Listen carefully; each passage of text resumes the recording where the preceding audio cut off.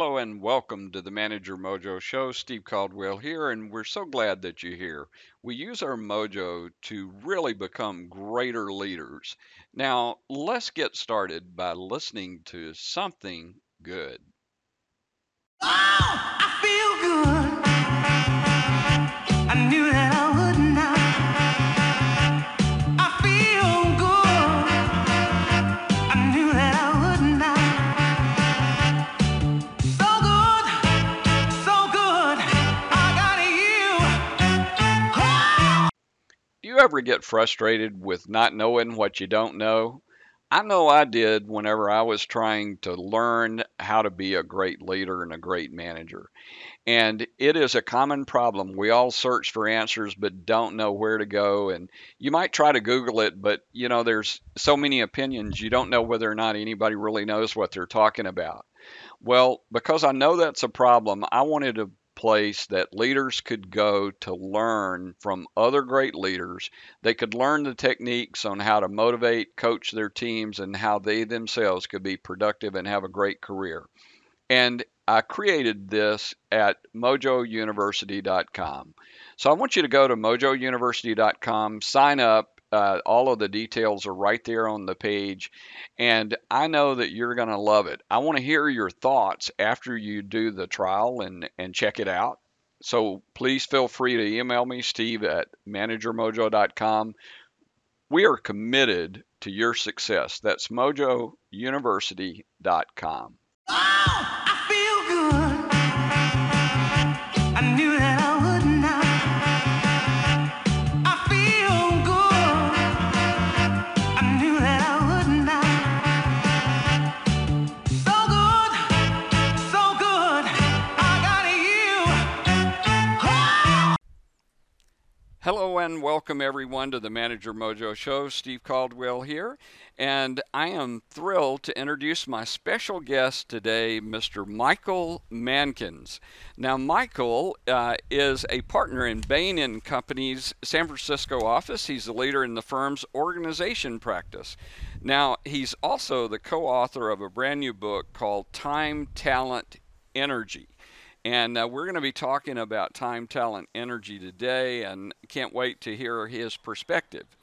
But a little more background about Michael. He's spent over 25 years working with companies in a consulting advantage. He's also worked with a variety of different businesses. His writings and ideas have appeared in Harvard Business Review, Wall Street Journal, Financial Times, and other publications. In addition to that, if it wasn't enough to write one book, he's actually co-author of two others, a graduate of the University of Kentucky and Wharton School. Got his MBA there. Michael, welcome to the Manager Mojo Show. Thanks, Steve. Thanks for having me. Well, it's my pleasure, and I'm really excited to talk with you about your book today.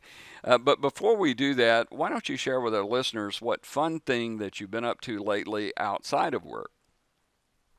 Well, I've become sort of obsessed with physical fitness, and that actually ties into the topic today. So I thought a lot about what it is that enables people to bring more energy to work every day, thinking that that's a fixed pool. And the only way that I've found that you can expand it is by having literally more energy, physical energy, at your disposal. And so I've been investing a lot of time in physical fitness. Well, wonderful. Strange as that sounds. Yeah. No, it's not strange at all. As a matter of fact, I think every single person on the planet could use a little more physical energy, and especially my audience, because we're all in business and leaders, and most of us are running around and getting very little exercise, and our energy is one of those things that we're always constantly trying to figure out. So, Yeah. Very cool. Well, let's jump off into time, talent, and energy. How we can overcome organizational drag and unleash your team's productive power. Love the title. And I just, if you would, why don't you just give us an overview first, and then we'll jump off into some specific questions. Sure. So the book was spawned by just the notion that most of us, I'm 54, so I joined the wonderful world of work back in 1987, and I was taught that the key to competitive advantage and business success was the careful allocation of financial capital. So back when I started in work, GE, Berkshire Hathaway, companies like that were lauded for the discipline with which they brought to investment of financial resources. Mm-hmm. What our internal teams discovered is that really capital today is super abundant and extremely cheap. And the availability of capital is likely to continue to expand for most of the next 20 to 30 years, due primarily to demographic factors as those of us age and move beyond our peak spending years into sort of peak savings years, making much more capital available. So that by 2025, the Bain Macro Trends Group estimated that financial capital globally will sit at well in excess of $2 quadrillion. And that's versus just $220 million back in 1990. Wow. But the big relationship that's important is that that's 10 times global GDP, when back in 1990, the 220 trillion only represented 6.5 times global GDP. So it was hard for us to imagine that the skillful allocation of a superabundant resource that was largely free was going to be the key to competitive success in the years ahead.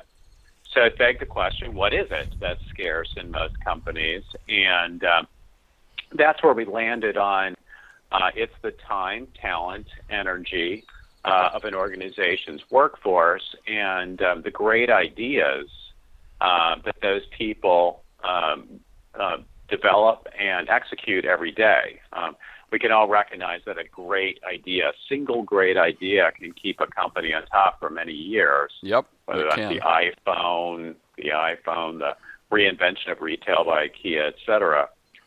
So the real shortage is good ideas. And they are the result of folks that that have the time to work together effectively, that have the talent and skills required to solve tough business problems and bring new ideas to the forefront.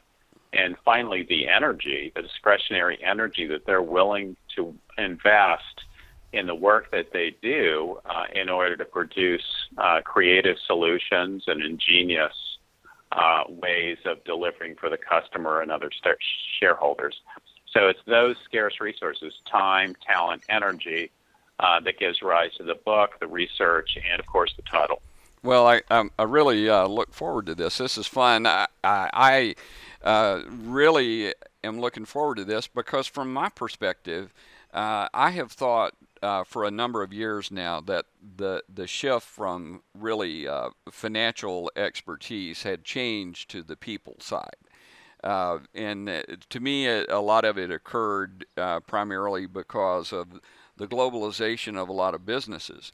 But regardless of what my opinion was, let's talk about this first one, time, talent, and energy. Let's talk about time. Because your research has uncovered some fascinating tips about time management. So tell us what you discovered about the best managers of time, and really, what are they doing that is so much better than those of us that are struggling with trying to figure out how to get stuff done?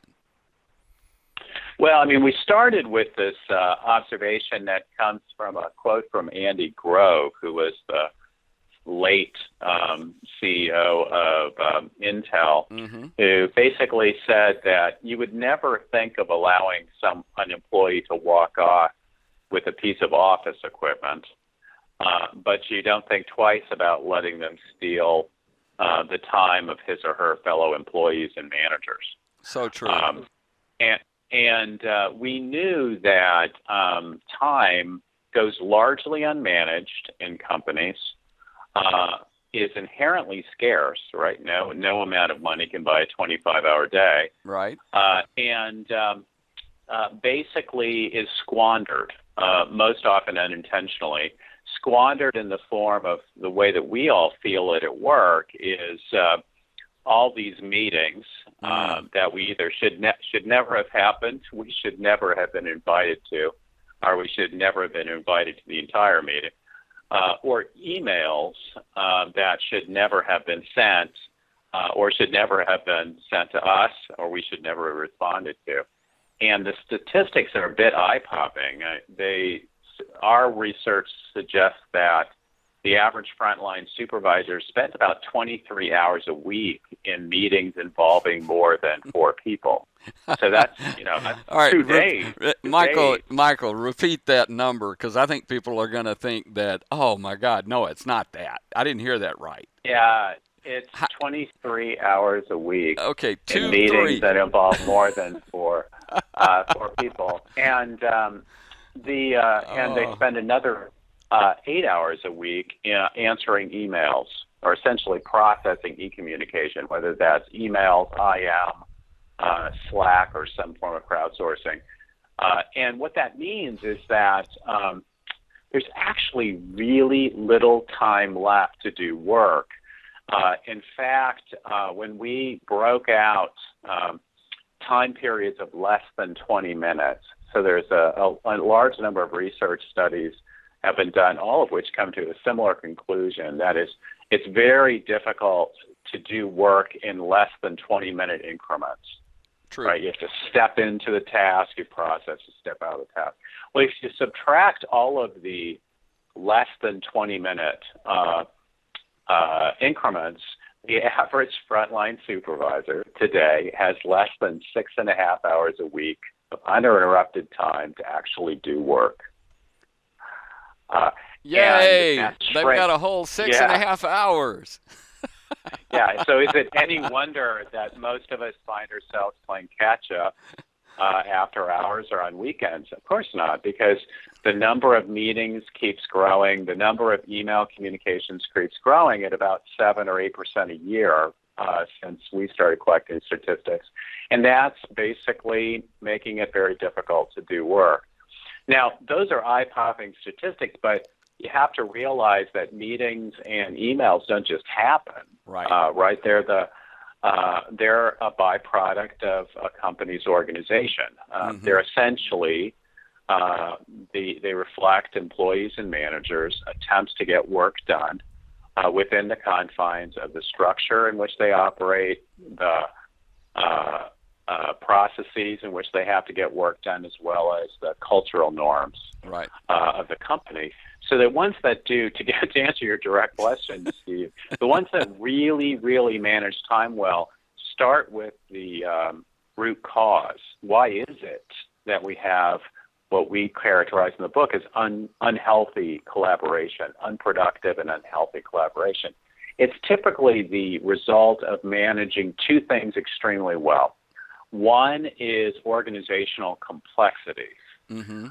And that could be structural complexity. That is, let's not add any positions that we don't need to add, or let's not add another person into the decision-making process that neither can improve the decision, doesn't have to live by the decision, may not be impacted by it. So the slimmer you can make the organization structurally, the better off a company is. But there's also processes. We relate the story in the book that of Netflix, right? So Netflix, unlike many companies, if you ask what is the expense policy at Netflix, the answer will be, well, there isn't an expense policy at Netflix. Employees are told to act in Netflix best interest. Those 5 words, literally those 5 words. Mm-hmm. And what that means is they don't have an army of people checking expense reports. They don't have countless hours being required in order to fill out expense reports. They don't have countless hours of meetings discussing what our expense policy should be. All of that is essentially streamlined. Now, that's an extreme example. But if you think about the same thing can be applied to meetings, the discipline I always tell folks to bring to meetings is this. So I have clients, and I think many of your listeners will be able to relate to this, that say that their most productive meetings occur at 7 a.m. on a Saturday. And that's because they're not a minute longer than they need to be, because nobody wants to have a meeting at 7 o'clock in the morning on a Saturday. They've got better things to do.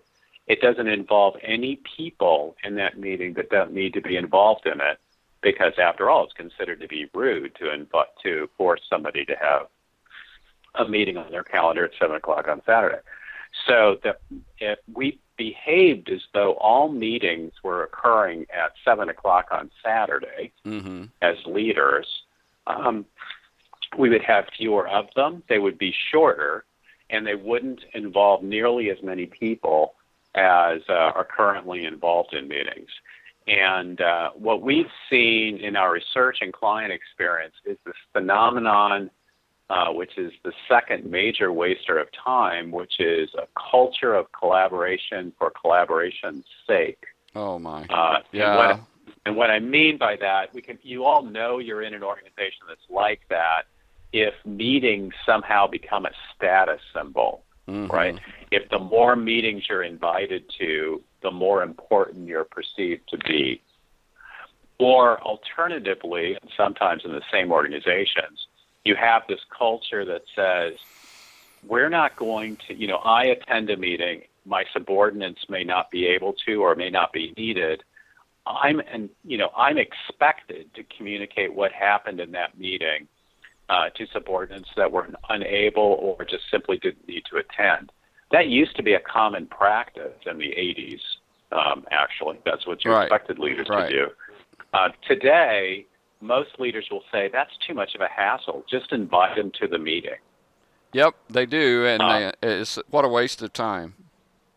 Exactly, and it creates a vicious circle, because now your subordinates think they're so used to not getting information unless they're there, they're worried that unless they attend, they will be out of the loop.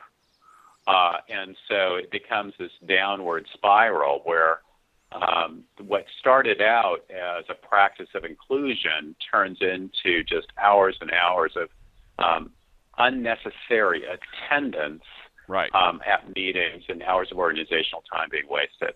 So it's those two factors. They have simple organizations, are the companies that are best, and they communicate clearly the expectation that every meeting should be, or every interaction should be treated as though it's occurring at 7 o'clock in the morning on a Saturday, that differentiates the best from the rest. And as you know, in our research, the rest basically lose about a quarter of their productive capacity to what we call organizational drag, where the best lose less than half of that. Yeah, it's and I would also add one other thing that I've noted, and with these meetings, it's amazing how many people are sitting in a meeting that have no authority one way or another to make a decision or to contribute to the outcome. And so everybody's just sitting there because they were asked to come sit in a meeting.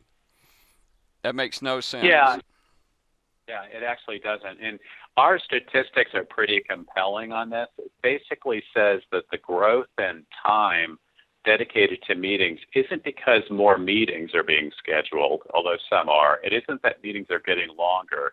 It's because more people are attending the meetings that are taking place. And as we all know, the calendaring programs, whether that's Microsoft Outlook or some other calendar program, has basically made it extremely simple to both set up a meeting and to invite a cast of characters to attend, because the cost of adding the incremental person is essentially zero. Very cool. Well, great research, and it clearly shows in that we've got a lot of opportunity to improve. Fewer meetings, shorter meetings, more effective, fewer people in it would be, I think, every manager's dream. However, you also point out in your book that it's not just about time, it's about this thing called talent. And you talk about the A players in a company, and uh, tell us a little bit about what you found out about talent and how that contributes towards success. Sure. When we started the research, we thought, oh, this is going to be easy. It's just the best performing companies just have better people. That's it. That's easy. And they just have more star players as a percentage of their workforce than everybody else. It actually turns out not to be true. That most companies, I'm comparing averages. So when we talk about the best today on this interview as well as in the book, I'm talking about the top quartile in the sample of 300 companies that we've studied, and the rest is the average of the remaining three quartiles. Well, the best and the rest have roughly the same mix of star talent. About 1 in 7 employees is a star. 6 out of the 7 aren't. So it's actually not the mix of talent that differentiates the productivity of the best from the rest.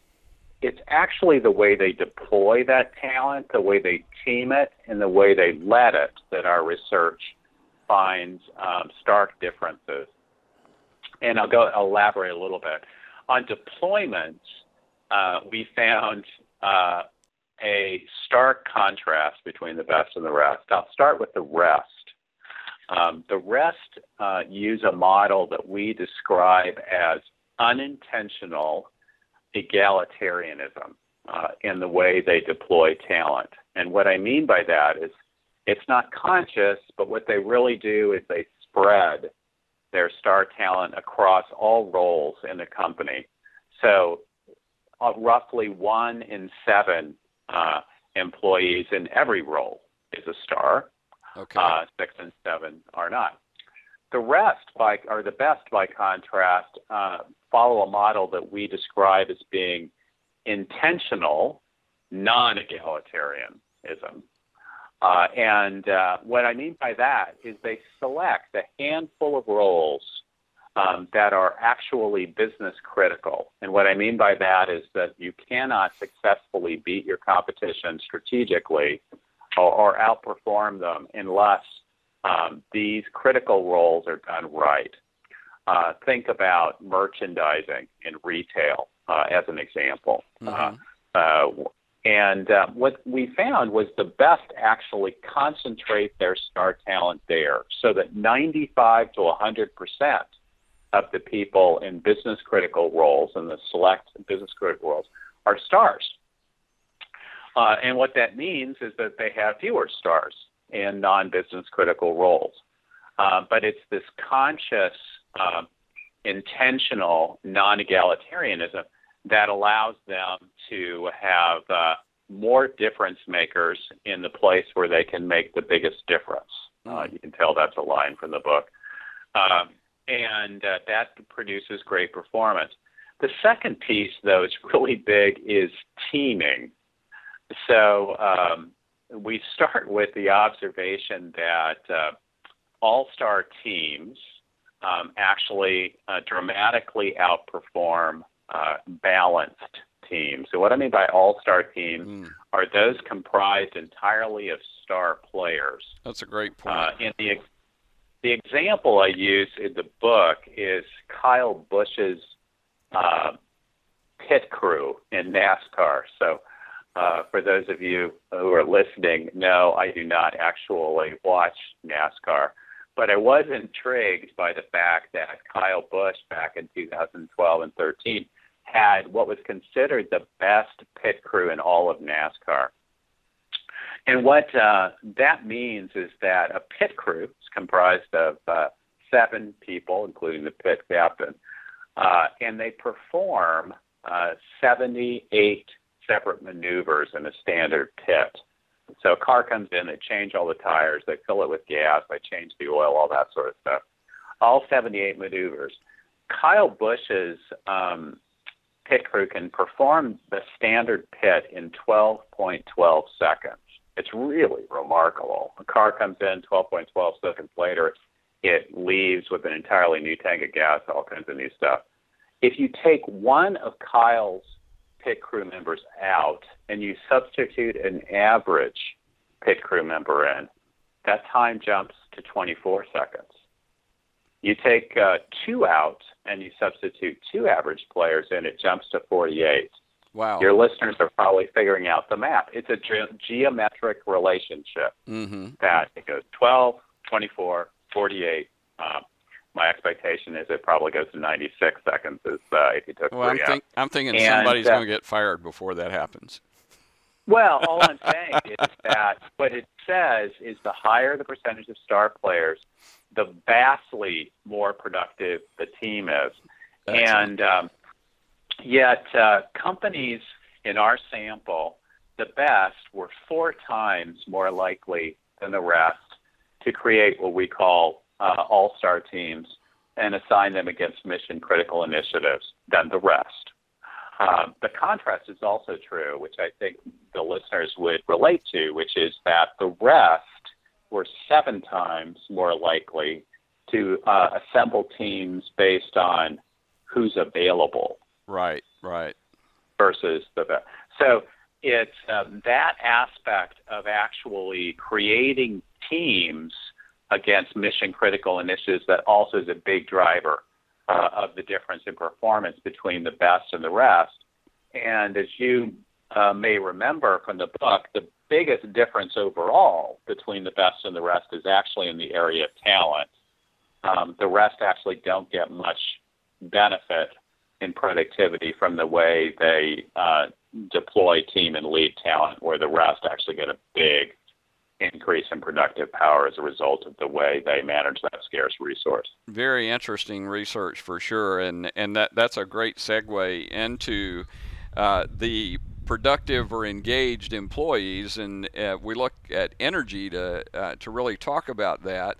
And I know that you found some fascinating information about how productive satisfied workers were versus those that were inspired. Can you share that with our listeners?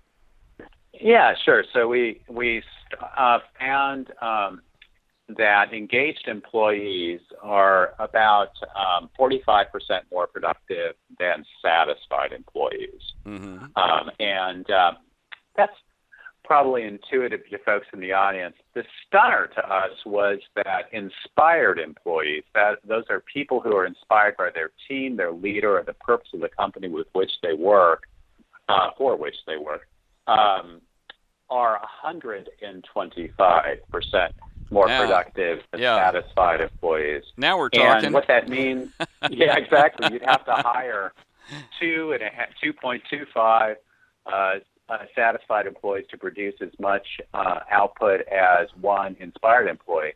So not surprisingly, then, it's the mix of inspired employees that has a big impact on the company's productive power. And the other fact that you may have spotted in the book is that we actually found that the mix of unsatisfied and engaged employees is roughly the same between the best and the rest. That is, 7% of most companies' workforce are unsatisfied. It doesn't matter. It doesn't matter if they're a great performing company or a not great performing company. About 7% of the workforce is unsatisfied. Yep. And because of the success of Gallup and other organizations in stressing the importance of engagement, the mix of engaged employees is about the same between the best and the rest. But the best have 2 times the percentage mix of inspired employees as the rest. So it all comes out of sort of satisfied employees. So there's less satisfied employees, more engaged, and vastly more, 2 times the percentage of inspired employees. And so it's those companies that invest behind building inspiring leaders and building a culture of accountability and inspiration and autonomy that unleash the most discretionary energy in their workforce, and as a result, even with the same management of time and talent, can still produce vastly more productive output than the rest. So it's a combination of great time management, great talent management, and great management of discretionary energy that produces this overwhelming advantage that the best has over the rest. Michael, this is really, I think, groundbreaking research, and I think it's something that all of us need to really pay attention to. And I know our listeners are going to want to know how to better connect with you. How would you like for them to research more about you and your great work? Sure. There's two things that folks can do. First, they can go to timetalentenergy, all one word, .com, and learn more about the research and in the book itself. It also provides anyone who accesses the website the ability to do take their own diagnostic on the organization they may work with and compare it to the benchmarks that we've compiled in the book to know essentially how good are they and how much better could they be at managing time, talent, and energy. And then always go to Bain.com to learn more about what the organization practice has done and sort of the groundbreaking research that's most recently come out. And obviously follow me if you can at hbr.org where I write a regular blog. Awesome. Well, we're going to make sure, for those of you that are listening now and you're exercising, we'll make sure to put links in this particular post to make it easy for you to connect to Michael. Michael, as we kind of come to a close today, I always like to ask my guests, what would be the top 2 or 3 action items that you would recommend that leaders take after listening today? The first thing I would ask people to do is how good have they been at deploying the talent of their teams? Because I'm a strong believer that it's the way the scarce resource of talent is managed that is the biggest differentiator between the best and the rest. So ask yourself Monday morning, what are the business critical roles in my organization, and how many of the people that are in those business critical roles are actually star players. And if it's not, in excess of 75%, ask yourself why and what you can do about it. If you're not a leader of that seniority, you can still ask yourself, how am I creating teams in my function for those initiatives that are most critical to the success of my function, my business, or the company overall? And again, if there isn't a significant percentage of A players in those, ask yourself why that is. I mean, if you consciously decided to do something different or not, and if you can correct it, I would strongly advise to correct it. And the last thing I would suggest that people do is look at their own personal calendar. I'm not going to ask you to manage your calendar more effectively because I personally don't think individuals can do that. I think it's mostly an organizational issue. But ask yourself in your last week, how much of your time was consumed in meetings that involve more than 4 people? How much time do you think you spent on e-communications? And create estimates for how many of the meetings that you attended should never have occurred, you should never have been invited to, or you should never have attended the entire meeting. Or, and alternatively, how many times you hit reply all when you could just hit reply. Because our research suggests that reply all, the single factor of reply all may cost 3% of a company's productive capacity. Believe it or not. Yeah, believe it. I believe it. What a waste. It always drives me nuts when we get those reply alls. And those are all minor things that all of us can do starting next week to make ourselves more productive, but also start to get the organization to think about how it can get out of the way and allow the workforce to achieve the kind of results that it wants to and can if it weren't for the fact that the organization has gotten its way. Awesome. Michael, those are great action items, and I want to thank you for sharing your wisdom today and all this great research. Our guest today has been Michael Mankins. He's the co-author of Time, Talent, Energy: Overcome Organizational Drag and Unleash Your Team's Productive Power. Michael, we really appreciate your insight today, and we wish you continuing success in the book and can't wait to find out more about your research. Thanks, Dave.